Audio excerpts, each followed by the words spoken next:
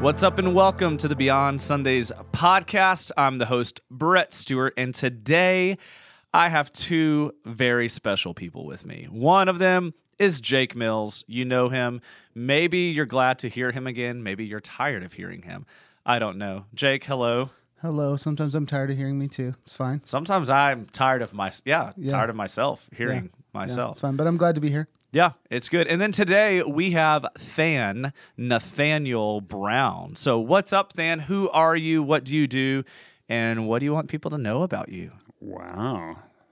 A lot of opportunity here to say a whole lot. I know. I mean, we can edit out anything that you say. So Right. if it's not good, we'll just re-record this. Answer those questions, but in 3 seconds. Right. That's fine. Condensed, concise. I got it. I do want to let people know that to this date, with all of our episodes, we have yet to take something out and re-edit it and re-record it.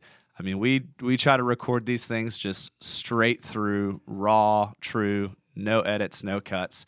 So anyways, don't mess it up, Than. That's what yeah, Dan, please don't mess that up. Go. Well, hello, everyone. My name's Nathaniel Brown, and I have to always start with Nathaniel and then move to what most people call me, Than, T-H-A-N.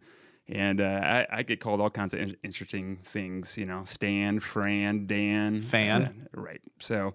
earlier, Jake was like, I'm a Than fan. I'm a fan of Than. Yeah, I did say that. Absolutely. So, I've been here at Beltway going on 16 years. That's a long time. Crazy to me. I'm a groups guy. I'm a groups pastor, and so I help people get connected. I work with group leaders. I love it.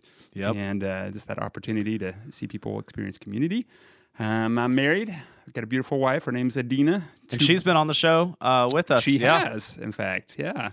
She loves people a whole lot and does that well, and so I'm blessed in that. I've got 2 boys. My older son is David. He's 23, lives up in Colorado, and then I've got a 17-year-old son, Connor, who's a junior at Wiley High School here in Abilene, and so we're rocking it, doing our thing. So yep, it's been cool to see Connor stepping up as a leader amongst his other friends who are also leaders in the student ministry. That's been awesome. I used to work with Than and then for Than, and then I was fired by Than, which is now why they stuck me behind a computer, a microphone, and a camera. And I'm not allowed to have face-to-face interaction. I don't remember with people it anymore. like way, that. but here we are. Yeah. I mean, I went from being interacting with people all the time face-to-face, and after I worked for Than for a little while, they're like, hey, Brett, we think you should do this online. You should do this online. Do this online. Yeah. Hey, so that's a joke. Entirely joke, by the way. Hopefully you know that. But here we are. It's week 5. Seems like 5. Week 5 of our Hard Questions series. If you haven't been following along with us, first of all, hit the pause button on this podcast episode, and I want you to go to YouTube, search Beltway Park Church, hit subscribe to our channel, and then find that Hard Questions sermon playlist and follow along with what we've been going through. We've been asking some hard and difficult questions as a church and trying to navigate these, not stray away from them, but navigate them. And we've addressed it on the podcast a couple of times, and Pastor David has also addressed it of we don't have just the perfect answers all the time. We're not gonna answer this perfectly, and we're not even gonna necessarily feel confident about the questions being asked and how we might have to respond in the moment. It's causing us to dive deeper to figure out why do we believe what we believe, and to accept the wrestle. So don't be afraid of wrestling with questions of your faith, but actually jump into it. Accept the wrestle. I mean, even as I talk about that, I think about Jacob wrestling with God, and he gets his hip broke, but then he gets the name Israel. I mean, it is part of our faith to wrestle with things, but in doing so, there is a solidifying process that happens, and we come to a place of, you know what, I know why I believe what I believe, and because I know the why, that now empowers the who and the how and the when. So this week we're talking about how can we trust a church? How can we trust the church when it's been responsible for so much injustice over the years? Yeah, Jeffrey did a good job this last weekend, just taking on this hard question. He's not in here because we thought, yeah, you could talk about your own sermon, but it'd be kind of weird. So He would do it, though. He would do it. He's yeah. done it on pre-show, post-show. But he did a great job just tackling this question. And this is a question that a lot of people ask. It's a difficult one. When you study church history, man, the church doesn't look that great a lot of centuries. Mm-hmm. And so Jeffrey, touched on the big ones, the Crusades, the Holocaust, even Christian leaders owning slaves, things like that. Yeah. And so when you look at the church in history, man, it's hard to believe that this is something I want to give my life to. And so I liked how he kind of went through those things and just, to Brett's point, left the tension. Like there's a tension there and we're not going to be able to solve it. And that's the way these questions are. And that's the way faith is. You can't always solve the tension. You have to learn to manage it. You have to learn to live in a tension. But my first thought when I think about this question is that not everything done in the name of the church is done in the name of Jesus Christ. Yeah, that's right. At least not truly, not genuinely. I agree. And I loved in Jeffrey's message, he really unpacked Luke 10 and the story of the Good Samaritan and really what it means to love our neighbor. And, that if we really embrace that, which is the gospel of Jesus at its core, if we're really embracing that, then the church isn't going to, for the most part, look or display the things that maybe certain points in history have. That's right. And when we see those atrocities, when we see those abuses of the church, historically, it's because they have veered away from what does it mean truly to love our neighbor.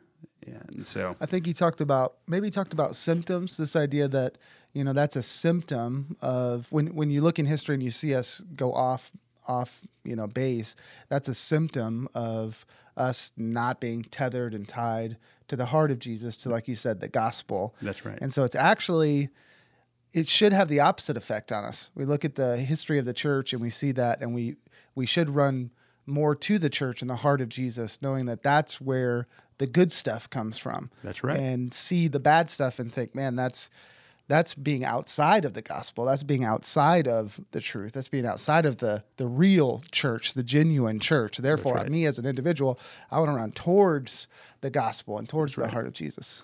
Yeah, I think it's okay to say those were bad things that happened in the name of the church, in the name of Jesus, and just call it what it is. It was wrong. It was sinful, and that's it.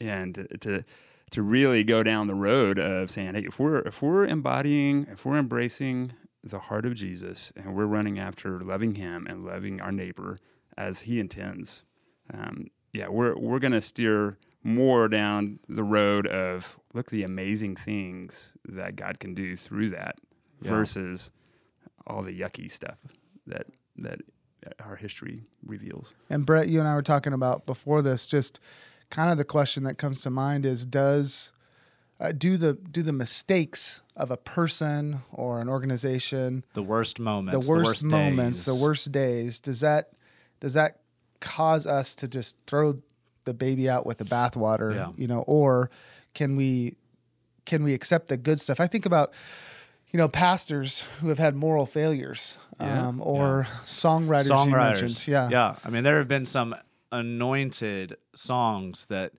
literally I feel like speak the truths of heaven. Mm-hmm. And some of those songwriters have come out to, you find out that there's been years of this issue, and then there was lying, and then this was actually written about this.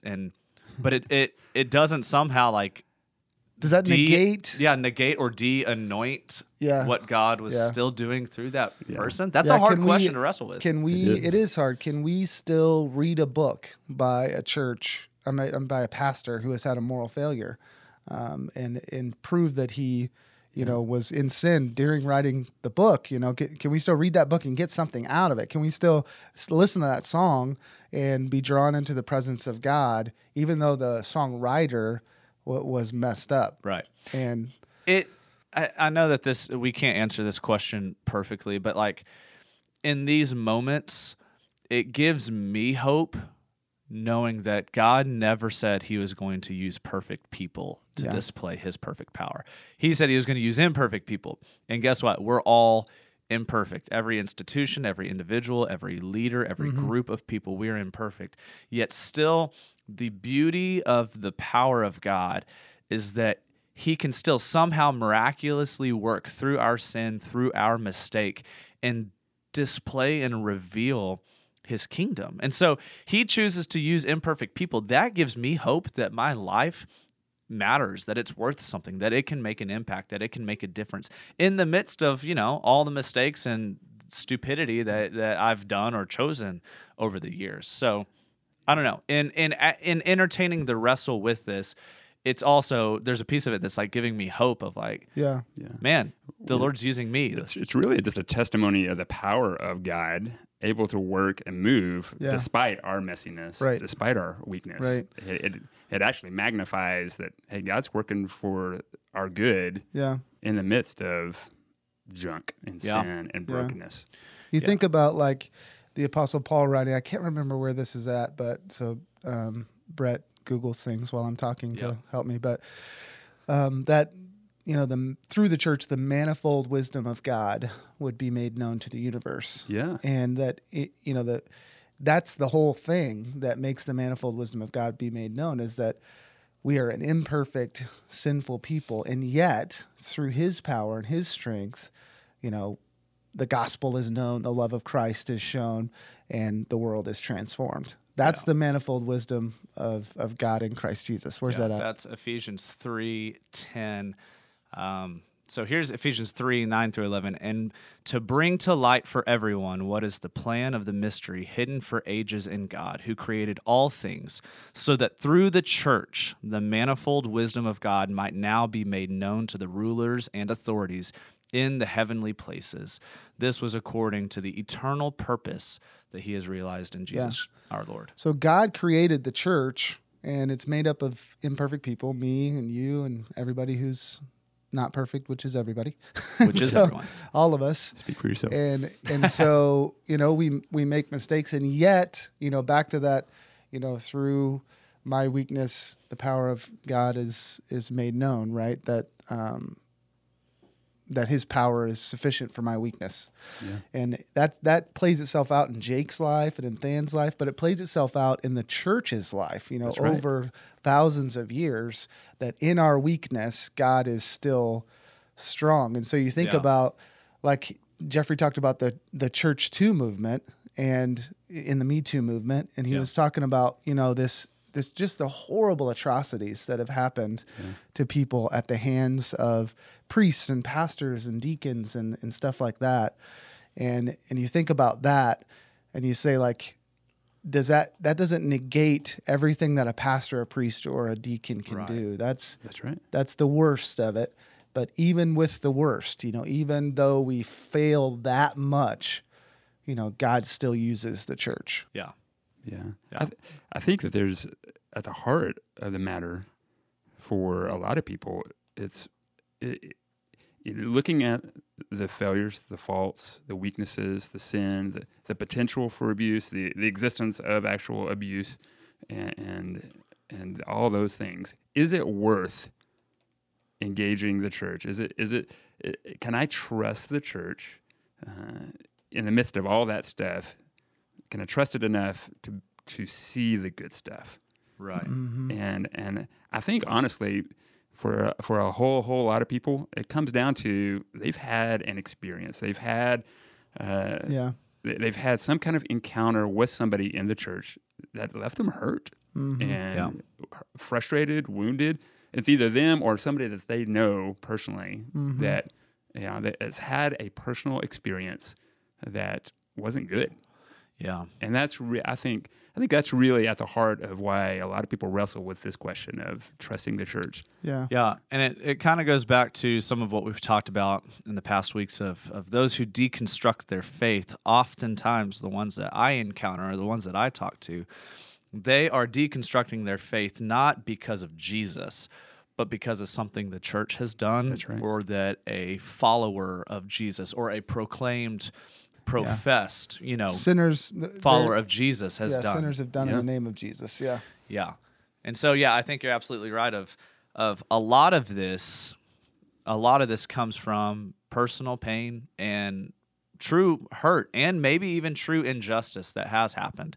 But then finding places in history to try to that kind of reinforces it and stir the stink of it's just completely untrustworthy entirely. I'm throwing it out altogether. But like you talked on, I mean, we can't, maybe it was Jake, y'all both referenced it, we can't toss out the good that the church has done. And, Jeff even talked about in his sermon, he hit that really because of believers, because of the church, we have hospitals, we have education and universities.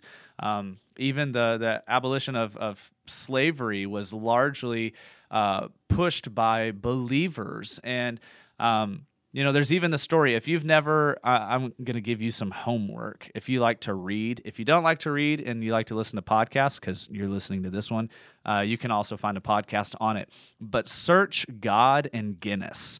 And you can find the story of Arthur Guinness and the Guinness family and how incredible these people were in their company and social justice and providing for people. And they did a crazy amount of things for their employees' families, for their community. And it was all driven based upon the Guinnesses' faith, and really even as they sat under some teachings of John Wesley, they were so motivated, they were so empowered, their heart was so moved that it was like, you know what?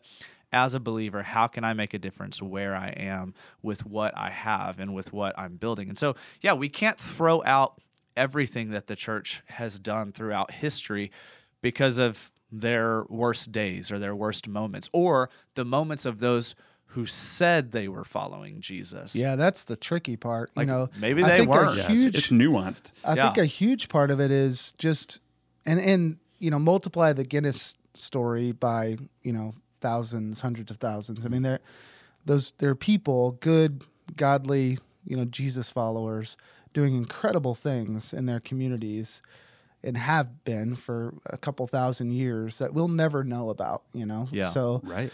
That's happening all over at all times. God is doing these amazing things, but it is nuanced because it's there's some things that are happening in the name of the church and they're not even Jesus followers. I mean, they don't even know Jesus. And then there's a large maybe part that's happening just because we're imperfect and there's we too Jesus are hurt. Followers that are we've hurt been people hurt. hurt people. Yeah, that's right.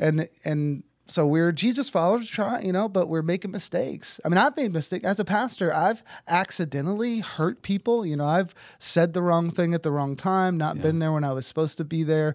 I've made a decision that hurt people. Sometimes I've had to make a decision, and it was the right decision, and yet it still caused hurt and bitterness and things like that. And so I've been there, and made mistakes. And so there's a huge part of it that's that. So just thinking through, how do we as Jesus followers trust not in the church institute? I guess, I think then you said a minute ago, or somebody said, this idea of, can I trust the church? Well, that's our main question, I guess. Can I trust the church? And I guess my answer really is no. You really can't trust the church, but you can trust the God behind the church. Yeah. You can trust the Jesus who made the church, who set the church, who decided that, his manifold wisdom would be made known to the universe through the church. You can trust that God, right? Yeah. But if you put your faith totally in the people, the faces of the church, that we get off base because they're going to make a mistake, and that foundation gets. Yeah, if your foundation is built upon the credibility of people or their accuracy or them never causing any kind of pain or hurt or making a wrong decision or creating any kind of offense, if that's what your foundation is built upon, as soon as it happens, it's gonna rock your faith. It's gonna rock your understanding of God. I think that's a great point, that we can trust the God who, one, is behind the church, who loves the church, we can have hope and we can learn to trust and walk with believers who are the church, who are pursuing the things of the kingdom, but also expecting to have grace because we're gonna mess up. We're gonna do something wrong, or even if I do something right, it might feel wrong to you or it might hurt you.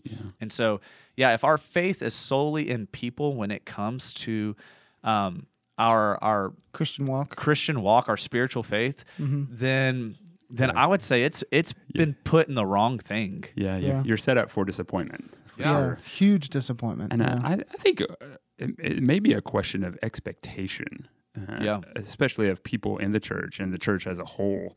I think a lot of people have this expectation that the church is going to be perfect, is going to handle every situation exactly as they should.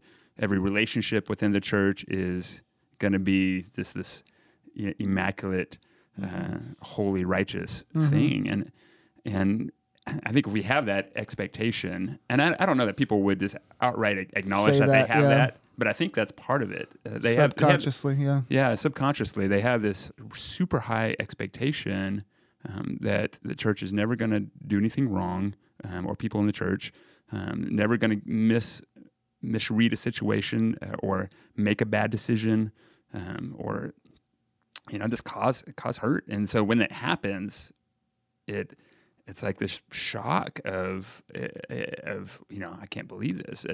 And I think, Jake, you nailed it on the head of God handles things perfectly. People in the church don't. I almost liken it to a marriage. It's like I was thinking the same thing as you started talking. If Adina had this expectation that I was going to always be perfect and never disappoint her, never let her down, never sin, never hurt her, we would not be married still. Yeah. And there would be no need for a covenant or a commitment. That's right. Because there's perfection. Why do I need to commit if I know that we're never going to make any mistakes? And the whole point of the covenant, the whole point of the relationship is I'm committed to you. No matter what comes our way. Right. And there's a commitment to work through the hurt and the difficulties toward healing and reconciliation. And there's a beauty in that. There's growth. There's maturing that happens in that process of working through that and trying to come out on the other side. Yeah. And I think that can be applied to those who are in the church or who have been hurt by the church. Like, there is a covenantal relationship, a commitment between you and your church body, and you have to work together. You have to overcome those offenses. You have to try to move forward, seek unity, find grace, find healing and hope and clarity. And in that, you're stronger because of it. But if we just stop at our pain and our hurt and we just shove everything else away, well, no one on this earth would be married anymore, right? Right. Like, or have any relationships. Yeah. And so that's not applied to a personal relationship. I mean, sometimes it is, and people respond that way, but shouldn't be. It shouldn't be. Right. But it shouldn't be applied to personal relationships. So maybe we need to change our expectation and our perspective of what the relationship with the church looks like also, and what is our part in it, and how can we walk it out? How can we seek clarity? How can we be part of the conversations of talking about what hurt us? I mean, I think about in a marriage, a great, healthy, conflict process is being able to talk to your spouse or listen to your spouse express pain or hurt that was caused and how it made them feel and what it's created as far as a struggle. And then y'all together find the grace, find the healing, find the unity, and then find how to move forward, now strengthened in a better way, so that the possibility of that happening again is maybe less now, and you're able to work in partnership. And so, yeah. And I think that, as we think about, what Jeff was talking about on Sunday with the Good Samaritan, how do we do that? How do we do what Brett just said, with the church and even in our relationships? Because we know that we're not perfect, but then we have this weird psychological phenomenon to expect perfection in others. In fact, when we make a mistake, and there's a a psychological word for this, a term. I can't remember what it is, but there, when we make mistakes, we always expect grace. But when other people make mistakes, we don't offer grace. We want justice. We want justice, exactly. Yeah. And so, how do we flip that? And Jeffrey talked about the Good Samaritan. And a lot of times when you think about the Good Samaritan, you read the Good Samaritan. Like those of you who are listening right now, just be honest with yourself. You read the Good Samaritan, the parable of the Good Samaritan, and you're the Good Samaritan. Yeah, we make that assumption. Yeah, I'm the Good Samaritan. When I'm we the read one it, who's when we I'm read not it, the we're not Levite. supposed to be the Good Samaritan. Right. But we're not the Good Samaritan. Like, we're the one bleeding on the side. That's right. Yeah. And the Good Samaritan is Jesus. God sent his son Jesus into the world. He's the only one. The priest couldn't do it. The Levite couldn't do it. Right. You can't do it. I can't do it. We're bleeding on the side of the road, and Jesus comes and gives everything, goes the full 100%, like the Good Samaritan. Hey, I'll pay for the future costs, whatever. I'll come back. All of that, and so from that foundation, that's how we can live in grace with one another and in the church. And when I say church, I mean local church, little C church, and big C church. That our relationship and our faith in one another is only going to happen, only going to stay strong if we start from the idea that I am imperfect, sinful, I can't do this right. And yet Jesus still forgave me. Yeah. Jesus still gave his life for me. I'm bleeding on the side of the road, and Jesus rescued me. And now from that truth, I didn't deserve it, I can't earn it. From that truth, I turn my attention towards people in the church, people in the world, and I can hopefully, by the power of God, live a gracious life. Yeah. And so I think something for us to think about that are listening to this podcast is to think, how do I move forward in this? How do I display Jesus to the person in front of me, to the family in front of me, to the world around me? Because part of like what Jeff was talking about in the sermon is if we are following Jesus, if we are walking out in this way, then people will see Jesus. They will see the church, and they will be able to trust the church at a level because they see people following Jesus. They see Jesus in it. So a question for us to just ponder, and I don't know that we answered it here, is just how in our everyday life can we make an effort and we be more mindful of loving and serving the people around us and displaying the truth of Jesus, that Jesus in his grace found us, healed us, cared for us when no one else did, and then paid the price for what we couldn't pay or no one else would pay ourselves. Like, how do we move forward in trying to display Jesus and display the church to a world who right now, a lot of them point the finger at the church in disgust. And so that's just something to ponder. Yeah. One of the things I was thinking about as we were talking through this is as a pastor here at Beltway, I want to maybe represent on some level to those that have been hurt by people in the church. I want to represent that person to say, I'm sorry. Yeah. And I want to ask just for forgiveness where there has been just a decision or something that was done in the name of Jesus by somebody in the church that was just wrong and sinful. So if you're listening to this and you've been hurt, I want to take the first step as a representative, as a pastor, and say, I'm sorry. Will you forgive me? Will you forgive that person that hurt you? And will you begin a journey toward healing and forgiveness? In that, if we can be, the three of us can be a starting point for that journey, I want to be all in that. And so, I just know my own experience. I've been hurt by people in the church, and I wish somebody would have come to me and said, "I'm sorry, will you forgive me?" And so just standing in that place, standing in that gap. If you're listening to this, you've been hurt. I'm sorry. Yeah. And will you forgive us? Yeah, I'm so glad you went there because I just wrote on my notepad, literally right as you breathed to talk, I wrote the word repentance. And so one, thank you, Than, for your leadership and leading out in that. And I hope people do forgive us, forgive pastors, forgive the church for what's been done and the hurt that's been caused. And yes, the injustice that has happened because of our sin or because of our mistakes or because of our distractions or anything else. But I also want to encourage all of us as believers to, instead of just toss out like, oh yeah, the church is responsible for some bad stuff in the past, but that's not me. To me, there's something stirring in my heart that there's a place where, one, we should be bothered and we should have sorrow, we should have regret, we should have repentance for the things that have been done in the name of the church, in the name of following Jesus, and be a part of that repentance, even if it's not something we did.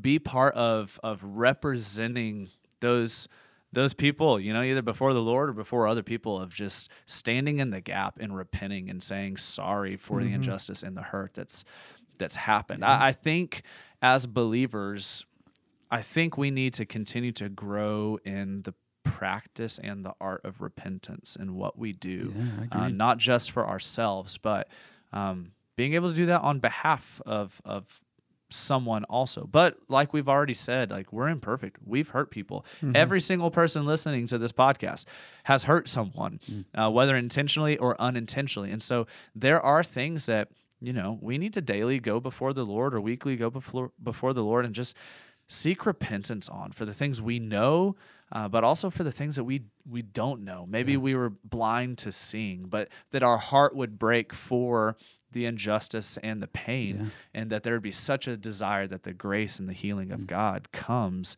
and redeems and restores those moments and those feelings and those beliefs. Yeah, good.